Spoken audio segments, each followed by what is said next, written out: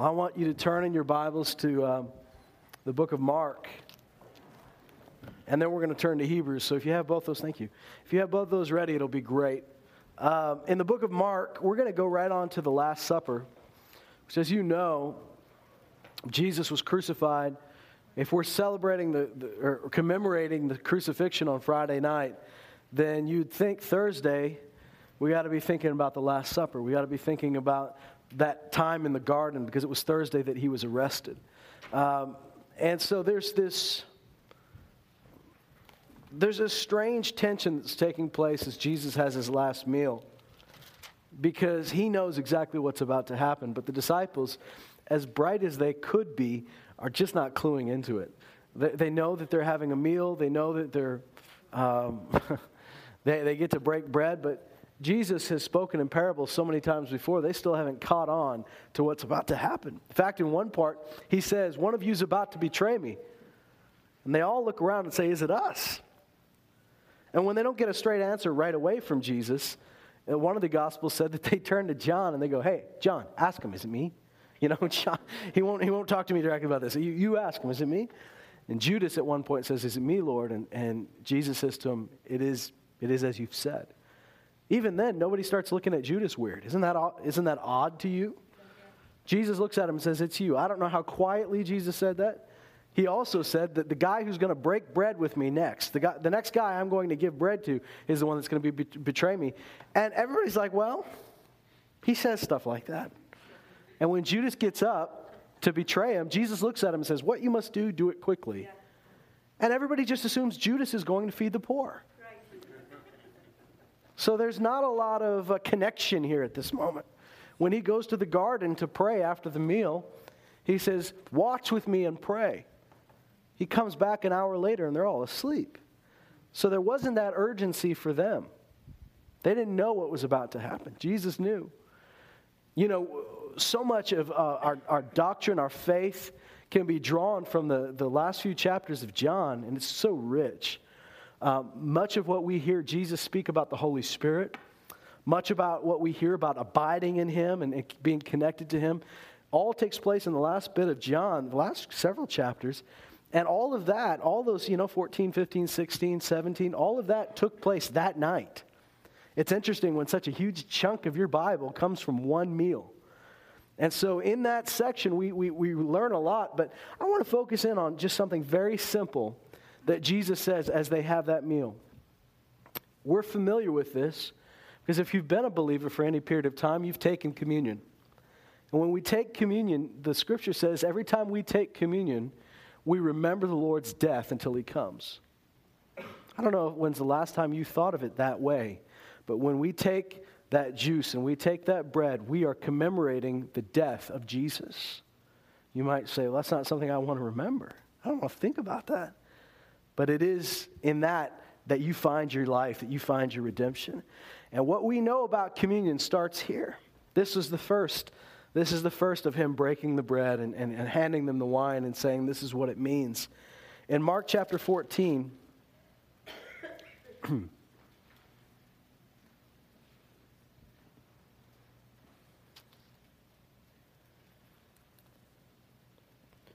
says, while they were eating, this is Mark 14:22.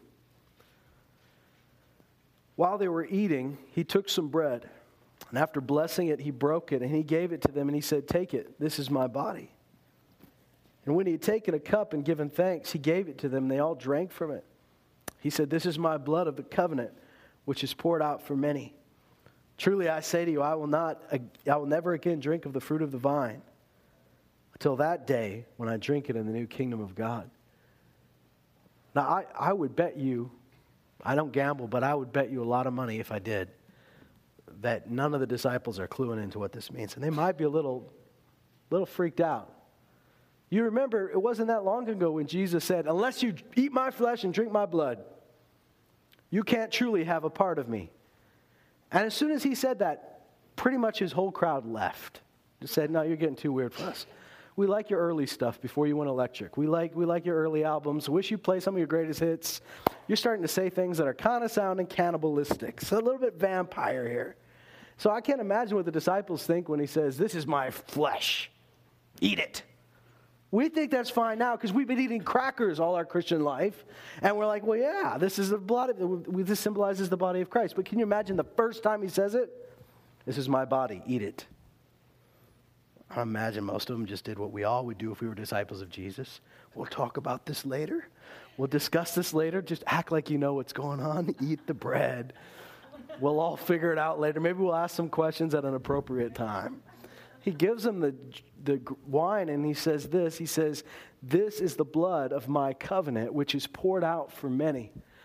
And in that statement, I'm sure it didn't ring true with them yet, but it harkens back to what's said in Isaiah 53, that his blood would be poured out for the many, that by his own sacrifice, the many would be justified, that he'd be poured out as an offering. Here he said, this is my blood. This is the new covenant. And I don't know how often you use that phrase, new covenant, but it is foundational to who we are. A few years ago, we did a study in Hebrews in our Wednesday night services. And what's cool about Hebrews is that it speaks in depth about the old covenant, but it speaks about how the old was good, but the new is better. It talks about how angels are great, but Jesus is better. It talks about how the old high priests were good, but Jesus is a perfect high priest. It talks about the old covenant being a good thing for that season, for those people, but now we stand in a new covenant. We have to have a revelation as believers that we are part of a new covenant. Amen. Nothing against the old covenant, but we're part of a new covenant. The new covenant is fulfilled in Jesus Christ. That doesn't break us off completely. Because the Bible says we're like that wild vine that's been grafted into the original. There are elements of the old covenant that still come through, but there's some major things that have changed. Isn't that right? We know that God still keeps his word to the children of Abraham. We know that God still hasn't broken any promises and doesn't plan to. But in Hebrews it says, while there's a new way into the Holy of Holies, the old way is passing away. He tells them, if you neglect the sacrifice of Jesus Christ, there's not another one for you. What he's saying is, guys, you can't just keep killing animals and hoping it'll work. Because now there's a new way into the Holy of Holies. There's a new way to God. We have a new covenant. A covenant is like a treaty. It's a deal. It's a promise. And our covenant with God is the foundation of everything that comes through that blood. In Hebrews, let's go ahead and turn there. I just want to read what it says. And it might sound strange to you depending on your background, depending on how much you've read and studied this before, but that's okay. Of course, I'm always open to questions after, but this is foundational to who we are. In Hebrews chapter 10,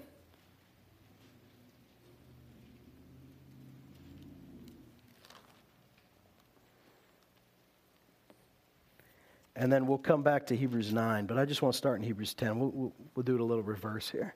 Hebrews 10, verse 11 says, every priest stands daily ministering and offering time after time the same sacrifices, which can never take away sins. And what's he talking about? He's talking about in the Old Covenant, in the Jewish tradition. And that tradition wasn't something they came up with. God gave them that. God said, this is how you're going to come to me. Because as we know, sin, the most damaging thing about sin is that it separates us from God. That's why the Bible says the wages of sin is death. He's not talking about your heart stopping beating, although that is a result. But he's talking about the same death that Adam and Eve felt the moment they sinned. You see, they looked around and said, we're still breathing. God was wrong, but he wasn't wrong. Because the moment they sinned, they were separated from God. And separation from God is death. Because he's life. That's the thing that we got to get, is that he is life. He's the source of all life. He's the source of all good. He's the source of all love. Nothing good comes separate from him. You might say, well, I had good things before I knew him. That's because he's still in this earth. Even though the earth is under a curse, even though things are broken, even though things are messed up, we still have his light on the planet.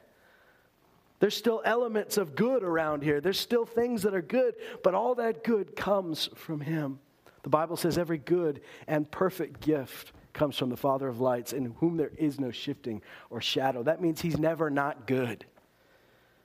But since he's perfect and since he's holy, for them to come to God and have sin means that either A, he'd have to stop being holy and perfect, or B, we would have to, either he stops being holy or we die.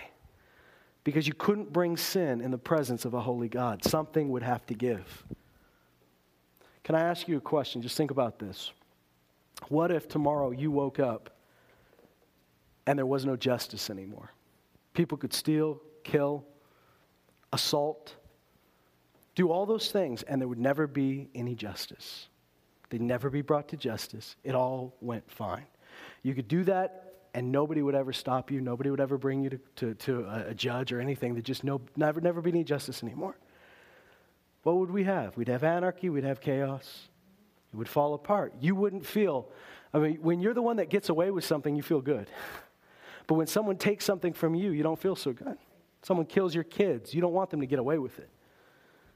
If God stopped being holy, there'd be no justice left in the world. He is perfect. Sin is us rebelling and rejecting God. So we're the ones that put the distance between us and God. Here's the good news. From the moment we sinned, God had a plan to bring us back to him. The scripture calls this the reconciliation. The Bible actually says that we have the ministry of reconciliation. That God was in Christ, the Bible says, on the cross, God was in Christ reconciling the world to himself. The whole story of history is a story of reconciliation. You might have thought God was mad at you, but I'm here to tell you that God so loved you that he sent Jesus to die for you. That the story of your life and the story of history is a story of God bringing you back to him, even though we're the ones that put the distance between the two of us. So here's what happens. In the Old Covenant, he chooses these people. He says, Abraham, you're going to have kids. And your kids are going to have kids. And the kids' kids are going to have kids. And there's going to be a whole nation. And he says this to an old man who's never been able to have kids. But he says there's going to be a whole nation. And through you and your kids and your grandkids and your great-great-great-great-grandkids, the whole earth is going to be blessed. So he calls these people, the Israelites, his people. But his people, they're just as messed up as the rest of us. They sin, they disobey, they rebel, they grumble, they do all these things. God said, I want you to come to me. I want you to know me. I want you to be able to speak to me, to be in my presence. And so what he does is he appoints high priests. And the high priests were there to represent the people to God and God to the people. The high priests were there to go between the people and God. So when the people sinned, there was somebody who would go to God and say, God, we all messed up. That's what we do. Here is a sacrifice. It might sound barbarian to us now that God would demand an animal be killed. But it's not because God just loved blood. It's because that was either that or you be killed. The Bible says without the shedding of blood, there'd be no remissions of sins. Why? Because the wages of sin is death. So Jesus came that we might be reconciled to God. So why did they kill an animal? Why did they kill a little lamb? A perfect little lamb that didn't do anything to anybody. Because it was a symbol of what Jesus would do for us. And here it said what we read in Hebrews is that every priest has to stand daily ministering and offer time after time the same sacrifices, which can never take away sins. Why does he have to keep doing it? Because we keep sinning. He has to keep doing it because we keep sinning. We get messed up. So this priest would have to keep offering sacrifices. And every year there'd be this great day of atonement where there was a great sacrifice for the sins of the people. And he had to do it every year. And daily things had to die. Animals had to die for us. You might hear that and say, well, that's just old stuff. I mean, that has nothing to do with me in 2016, but it does. Because through that we understand what Jesus did for us. He says here that those sacrifices could never take away sins. I've used this example before, but the kids have all gone downstairs. The youth have gone downstairs, right? So we can talk about them behind their backs. Unless they listen to the podcast. Then we're all in trouble. But you guys are in trouble with me. We're going to talk about the youth behind their backs. Junior high kids have been lied to. They've been lied to by the Axe Body Spray Company, particularly junior high boys. They've been told, doesn't matter how much you stink, if you spray yourself, girls will go after you. But you know how terrible that smells. And how you can't breathe around that kid that just came from football practice but didn't think he needed to shower and just sprayed himself, just soaked himself. And it covered the smell. But at what cost, guys? At what cost? You could smell him coming down the hallway from a mile away. That's what happened to us. I mean, the blood of these animals could cover our sin, but could never take them away. Could never cleanse you completely. It covered, it atoned for your sin. But you were still sinful people. We were sinful people. They were sinful people. It says in verse 12, but he, that's Jesus, having offered one sacrifice for sins for all time, sat down at the right hand of God. And I've told you this before, but the high priest in the Old Testament never sat down, because if you sat down, it meant you were done. There was no more sacrifice. You never sat down. You always stay standing because there was always work to be done because the people keep sinning. But Jesus sat down because his work was finished. There was one sacrifice for all time. It goes on and says this in verse 13, waiting from that time onward until his enemies be made a footstool for his feet. For by one offering. Now, when was that one offering, guys? Let's just think about it. When was the one offering? That was on the cross when Jesus gave his life. By one offering. Here's the trade-off. His life for all of ours. You might think that's not fair. How could one person die for so many? He could do it because he was perfect and never sinned. Had he been a sinful man, his death would have been for him. He would have had to die for his own sins, but he was sinless. He was perfect. He never disobeyed God. He never rebelled. So the sin he bore was the sin of the world. God planned this before time began. Before we ever sinned, God had a plan in place. Does that mean that God made Adam sin? No. But God knew that he would, and he planned this. That's how greatly you've been loved. That's how greatly God cares about you. When we talk about the Son of God, God didn't have a wife and a kid. The Son of God is just the best phrase we can come up with, but Jesus was part of that Father, Son, Holy Spirit, all three different parts, but all one at the same time. You know, I could take an egg, and that egg has a shell, that egg has a white, and that egg has a yolk. The yolk never turns into the shell, and the shell never turns into the white. They're all separate, right? And each of them is egg. If I gave you a yolk, you wouldn't say, this is not egg. It's not egg till it has the other parts. No, you'd say, this is egg. If a shell, yolk, white, it's all egg. But the yolk can never be called the shell, and the white can never be called the yolk. And so they're distinct.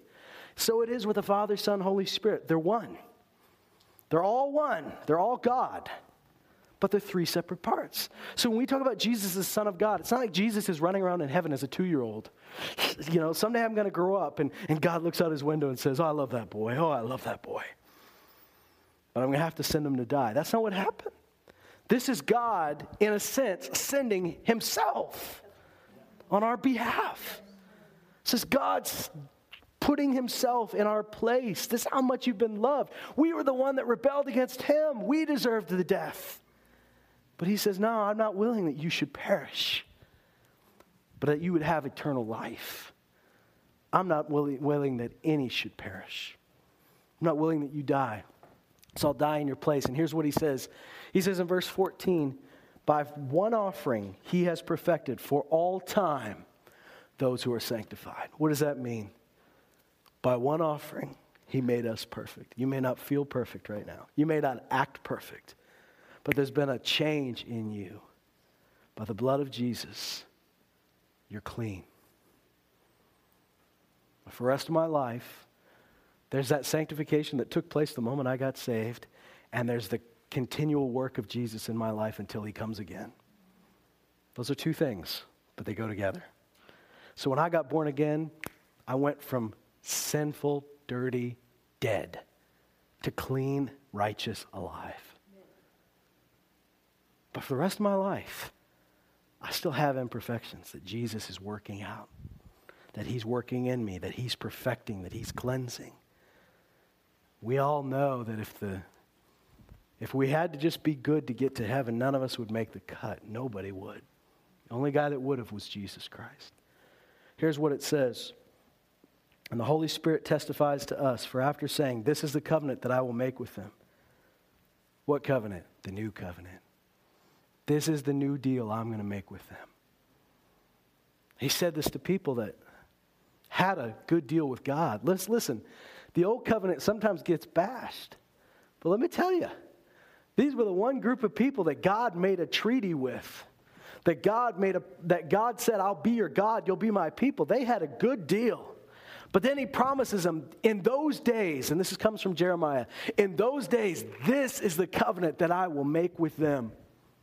This is the covenant I will make with them.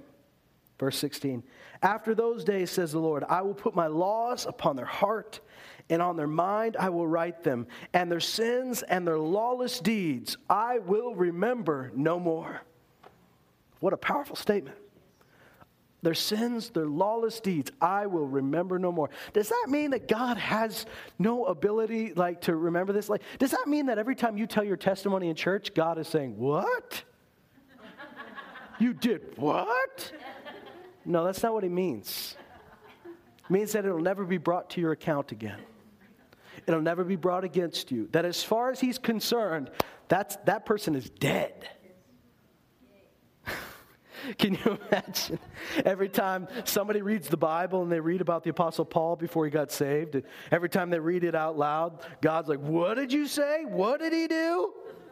That's not the case. Come on. I've heard people say something like that. It's always been a little puzzling to me, like God's surprised. No, he's aware of it. But as far as he's concerned, it's not on your record. It's on Jesus' record. Your sins got transferred to Jesus' record. Jesus went to the cross, a righteous man who went to the cross as an unrighteous man. The Bible says he became sin who knew no sin, that we might be called the righteousness of God in Christ Jesus. You should be and are called righteous. The righteousness of God, which the righteousness of God is perfect. I know it's a popular thing to say, I'm just a dirty old sinner saved by grace. And I know where you're coming from when you say that, and I appreciate it. Where you're coming from is that place of humility saying, I still need Jesus, and I'm no better than you. We're all sinners saved by grace. I get that. But the Bible says something happened when you became born again. You ceased to be a sinner, and you became a righteous person. You say, but I still sin. But when you understand who you are in Jesus Christ, you are righteous. Then you'll begin to live righteously. For the rest of our lives, I don't think anybody will obtain perfection until that day. The Apostle Paul even said, I'm not there yet, but I'm stretching for it. He still had his days where he probably felt, man, I'm not doing it. But let me ask you something. If your child, every day, if you convinced your child, now you would never do this because it'd be child abuse, but if you convinced your child that they were a dog, and every day they thought they were a dog, they walked around on their all fours, they barked, they ate out of a dog dish, and you said, yeah, you're a dog. You're a dog, but you should act more like a boy. Well, they're going to act like a dog because that's who they think they are. You don't say, you're a dog. You say, you're a boy, now act like a boy. But I like returning to my own vomit. I like eating out of the dog dish. I like just going to the bathroom wherever I want. No, you're a boy. Stand up and act like a boy. That's what the New Testament is full of scriptures like that. This is who you are in Christ. You're righteous. You are in Him. You are made complete. He says, this is who you are. You are now in Christ. You are now the children of God. You are light. Therefore, Ephesians says, you are light, so now walk as children of light. That's the order. You have to know who you are so you can walk like you are. So I'm not one of those people that's going to tell you, well, because of this, we can just do whatever we want. Why would we want to? Now that we know who we are, we can be who we are, just like Jesus. Now here's the cool part. Let's go back to chapter 9. Chapter 9 is great because it really goes deep into the old tabernacle that Moses set up amongst the Israelites. And God, the Bible says that God gave Moses the blueprint for the tabernacle. You know, God did not give Moses the Coleman plan for the tabernacle based on how well it'd fold up. And how many people you could fit and whether it be rain resistant. Yeah, he did all that. But the plan for the tabernacle, the Bible says, and this is amazing to me, but he says the plan for the tabernacle was an echo of something unseen. It was the echo of the way it was in heaven. So he says the plan for this earthly tabernacle was based on a heavenly design. Can you imagine that? That somehow the order of things echoed the way things were in the unseen, the things we couldn't see. So you might think Moses just designed it. Moses didn't design it. God designed it. They laid it out exactly how God said, and everything had a purpose. And tonight, we don't have time to go into every purpose for everything, but even the smallest details had a reason. Because even the smallest details were echoes of what was going on in heaven. And here it says in chapter 9, and we're going to kind of breeze through this a little bit faster than I normally would. I'd normally take a lot more time with the details, but we're going to move through for the sake of our mission tonight. Chapter 9, verse 1 says, "Now even the first covenant had regulations of divine worship and the earthly sanctuary." Did you hear that? There's divine worship, but it was being done through an earthly sanctuary. And then he says this, "For there was a tabernacle prepared, the outer one, in which there were the lampstand and the table and the sacred bread." This is called the holy place. "Behind the second veil there was a tabernacle, which is called the Holy of Holies, having a golden altar of incense and the Ark of the Covenant covered on all sides with gold, in which there was a golden jar holding the manna and Aaron's rod which had budded and the tables of the covenant. And above it were the cherubim of glory overshadowing the mercy seat. But of these things we cannot now speak in detail." And I'm going to echo the writer here. I wish we had time to speak in detail, but just for a minute, let me explain this. Imagine a giant canvas fence that is the outer area, okay? So, first of all, the only way you could even go into that area was if you were a Jew. If you were Gentiles like me, you'd have to stand on the outside and look in. And on the inside, in that outer court, people could come in. Israelite people could come in, but there was a basin. They'd have to wash their hands. There was all these different things. They'd have to cleanse themselves first before they went even further. Then beyond that, there was this court.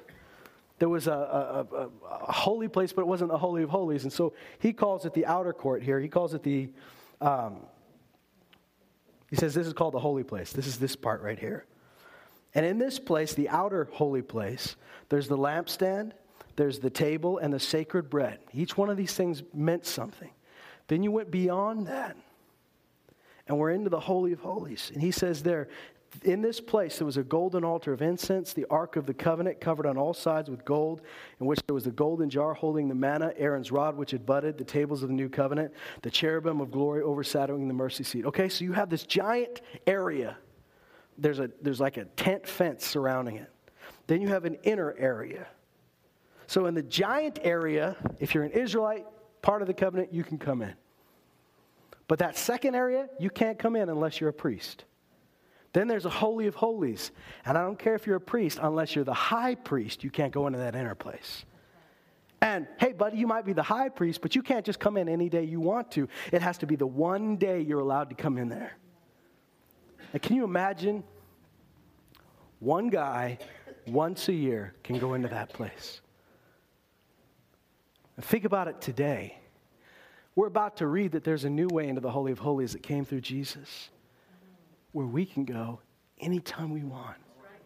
Isn't that amazing? Can you imagine standing on the outside looking in going, I wish I could go in. I wish I could go in there, at least to the outer court, but you can't. And then the people in the outer court, like the surrounding area, saying, I wish I could go into the holy place, but you can't.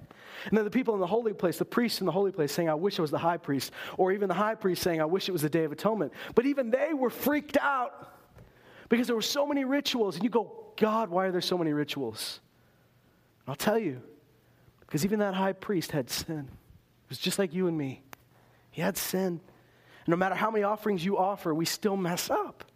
So he had to go through all these ritual cleansings. The Bible says he had to sprinkle even the offerings. He had to sprinkle everything with blood to cleanse it. It says even the offerings had to be sprinkled because they touched sinful people. You might say God is just being weird. He's just going extreme. This was God saving their lives. Because in that Holy of Holies was the pure, unadulterated presence of God. And if they'd walked into that place without being cleansed, they would have dropped dead. And it's not because God wanted to kill them, because God didn't want to kill them. It's because God was holy, and sin cannot stand in the presence of a holy God. So something's got to break. Something's got to bust. And he says this, he goes on, and he says in verse 6, now these things, when these things have been so prepared, the priests are continually entering the outer tabernacle, performing the divine worship. But into the second, and that is the Holy of Holies, only the high priest enters once a year, not without taking blood, which he offers for himself and for the sins of the people committed in ignorance. Can you guys identify with that? I mean, here we're talking about sin like open rebellion. But hey, there's just the sin of we didn't know better. Even when we're trying, we didn't know better. We just did it. I wasn't trying to rebel, but I realize now I was. He said he'd offer sacrifices. In other words, there were things people didn't confess to because they didn't even know they did it. God covered that. Then he says this. The Holy Spirit is signifying this, that the way into the holy place has not yet been disclosed while the outer tabernacle is still standing, which is a symbol for the present time. Accordingly, both gifts and sacrifices are offered, which cannot make the worshiper perfect in conscience. Now hear me on this. What is he saying? He's saying those old rituals that they went through were good. And they would clean you up. They would make you clean enough that you could live and survive an encounter with God. But it wouldn't make you perfect in conscience. It wasn't able to change your very nature from sinner to righteous. It was able just to cover, to atone. But he says in verse 10, since they relate only to food and drink and various washings, regulations for the body imposed until the time of Reformation. But when Christ appeared as a high priest of good things to come. Guys, we're in the middle of the good things to come right now. When Christ appeared as a high priest of good things to come, he entered through the greater and more perfect tabernacle, not made with hands, that is to say, not of this creation. What's he talking about? The tabernacle was just a copy. Jesus entered through the original with his own blood. Didn't use the blood of animals. Didn't use the blood of me or you. He shed his own blood. And the scripture says this, and not through the blood of goats and calves, but through his own blood, he entered the holy place once for all. And when he says for all, you're part of the all. Jesus entered it once for all of us, having obtained eternal redemption. Redemption is just a simple word which means to buy us back. Buy us back from slavery that we brought on ourselves. You know, there are places in the world where people still sell themselves into slavery. You might think that that's weird. There are places in the world where families sell their kids to slavery. And when their kids are set free and brought back to their parents, the parents do it again. Isn't that terrible? But there are parts of the world where somebody feels they have no choice. They sell themselves into slavery. We sold ourselves into slavery. We earned it. But here's what he did. He obtained eternal redemption. Do you ever feel like you know you've been saved, but maybe, just maybe, you've just messed up one too many times? God can't possibly bring you back. The good news is Jesus obtained eternal redemption. There's no time limit. There's no expiration date on his blood that was shed. Verse 13, for the blood of goats and bulls and the ashes of a heifer, sprinkling those who have been defiled, they sanctify for the cleansing of the flesh. How much more will the blood of Christ, who through the eternal Spirit offered himself without blemish to God, cleanse your conscience from dead works to serve the living God? For this reason, he is the mediator of a new covenant, so that since a death has taken place for the redemption of the transgressions that were committed under the first covenant, those who have been called may receive the promise of the eternal inheritance. I just want to stop there and say this. This is where we're really going to come down for a landing. I want to go back to that verse. I love that he says that he is now the mediator of this covenant, of a new covenant. In fact, in another place in Hebrews, it says it's a new and better covenant based on better promises. What's better about the new covenant? Better promises. This is not like God said, the old covenant is just, it's not selling, boys. We need to come out with a better deal. That's not what happened. All of history, even the old covenant was a foreshadowing of what God would do through Jesus. And I love it. He says here in verse 14, how much more will the blood of Christ, who through the eternal Spirit offered himself without blemish to God, cleanse your conscience from dead works to serve the living God? Listen to that. In order for you to really serve God, your conscience had to be made perfect to clean it up. What did he say the problem with the old covenant was? It could never take away your sin. It could never make you perfect in conscience. You still had the knowledge that you were a sinner. You still had the knowledge that you fell back in your own ways. You still had the knowledge that though I got away with it, though there was a covering for this time, I'm still going to need it next year. But now, Jesus died for you so that you could be made righteous just like him and that you could serve him with a clear conscience. The guilt, the feeling bad for old life that we think we're doing a favor for God by doing. I mean, he doesn't want you to feel good about it. He doesn't want you to go back and say, boy, those were the days. Oh, man, I remember we used to steal cars. Wasn't that fun? Oh, the good old days. Now, he doesn't want you to say that. But some people feel like they're doing God a favor by carrying around the weight of that the rest of their life. But here's what he says. His blood is able to make you perfect in conscience so that you can serve the living God. God wants a group of people serving him that know that they're righteous. He wants a group of people serving him that know that they have been made the children of God. He wants a group of people serving him who no longer go around saying, I'm a sinner and I'll always sin. And they start saying, I am the righteousness of God in Christ Jesus, and I will seek first his kingdom and his righteousness. His righteousness is being formed in me. And though I still stumble, though I still trip, that's not who I am anymore. If you walk around saying I'm a pig, it's not a weird thing for you to roll around in the mud. But if you walk around saying I'm a child of God, then it's odd for you to roll around in the mud. There's something in you, and you know it when you got born again. There's something in you that when you tried to go back to your old ways, it felt different than it used to. You could do it over and over again. You could do it enough times that your conscience, the Bible talks about people's conscience being seared. What does that mean? You know when you get seared, you get a burn? You can't feel, you're not sensitive there anymore. You can feel pressure, but you don't feel. That skin has been scarred. It talks about people's consciences being seared. How does that happen? You keep doing what you used to do. Eventually, you'll say, I think God's okay with it. God's not okay with it. You just learned how to ignore him. You did it enough times that you don't feel it anymore. But he's, thank God, even for those of us that have been in that place, he's able to make you clean again and new again and fresh again and soften your heart. But here's the deal. You know what happened when you tried to go back into your old life. You may have done it. I know there's plenty of people that got free and then went back for a bit. They came back and said, it didn't feel good. What was that? Well, now you're a new creation in Christ. What used to feel normal doesn't feel normal anymore. What used to feel good doesn't feel so good anymore. In fact, you feel, and you might say, I'm feeling convicted, I'm feeling condemned. That can't be God. There is no condemnation to him who is in Christ Jesus. I absolutely agree. But here's the deal. There is a godly sorrow which leads to repentance, the Bible says. That means there's a part of you that will say, I shouldn't be doing this. I don't want to be doing this. You repent, and then it says it leads to repentance, which leads to salvation without regret. That word salvation is not just talking about the one, just you getting saved, you come to the altar getting saved. Salvation means rescue.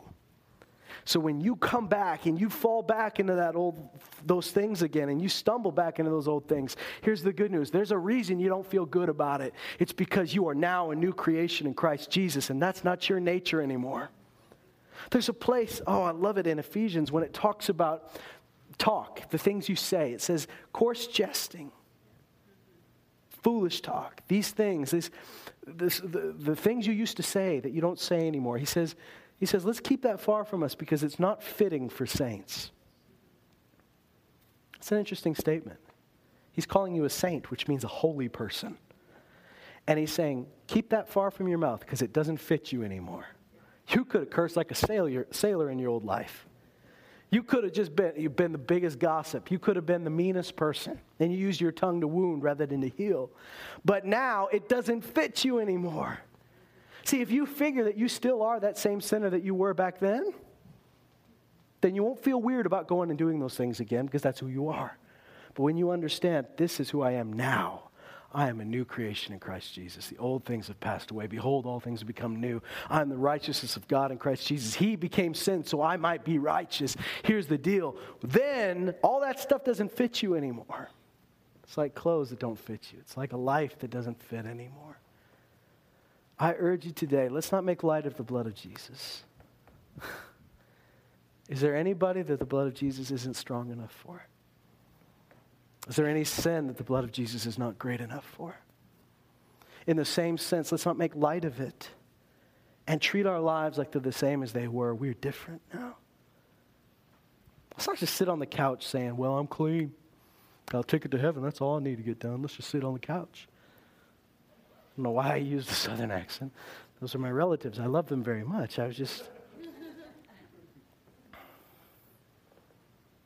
He says, he made us perfect in conscience that we might serve the living God.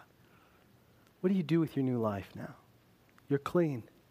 He cleaned you up so you'd have a purpose now. Yeah. Amen. Let's do that. He cleaned you up. He rescued you so you may go and rescue.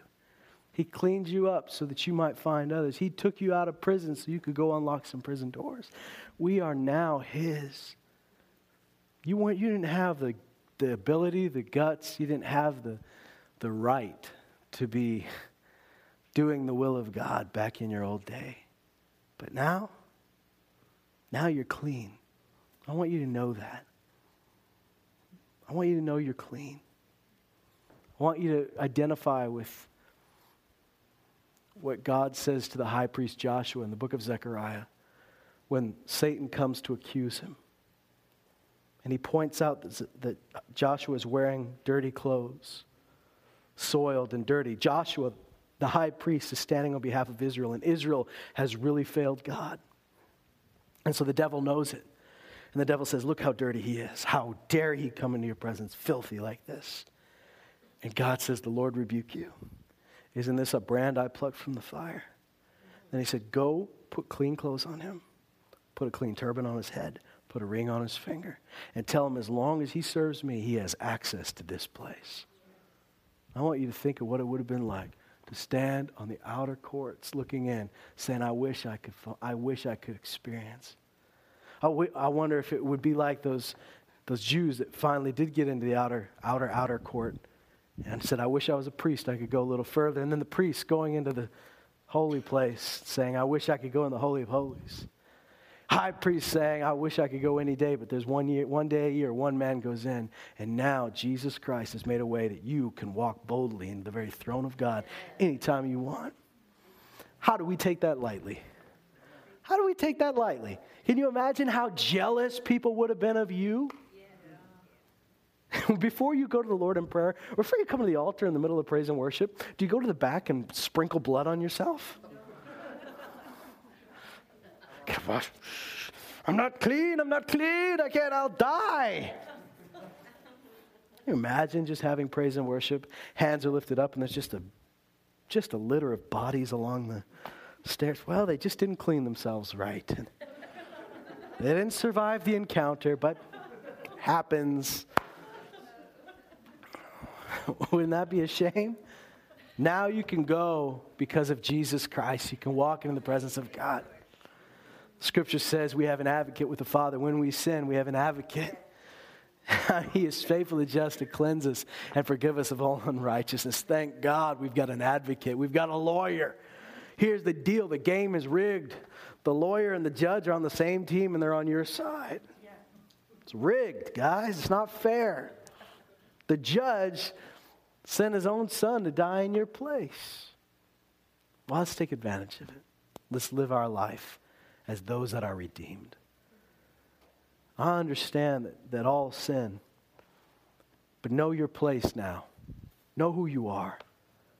As long as the turkey knows he's a turkey, as long as the eagle thinks he's a turkey, he'll walk around with the other turkeys. When he looks up and sees those eagles flying, he says, by golly, they look like me. Then he knows, wait a minute, I'm not like these turkeys. I can fly. As long as he's convinced he's a turkey, he'll never fly.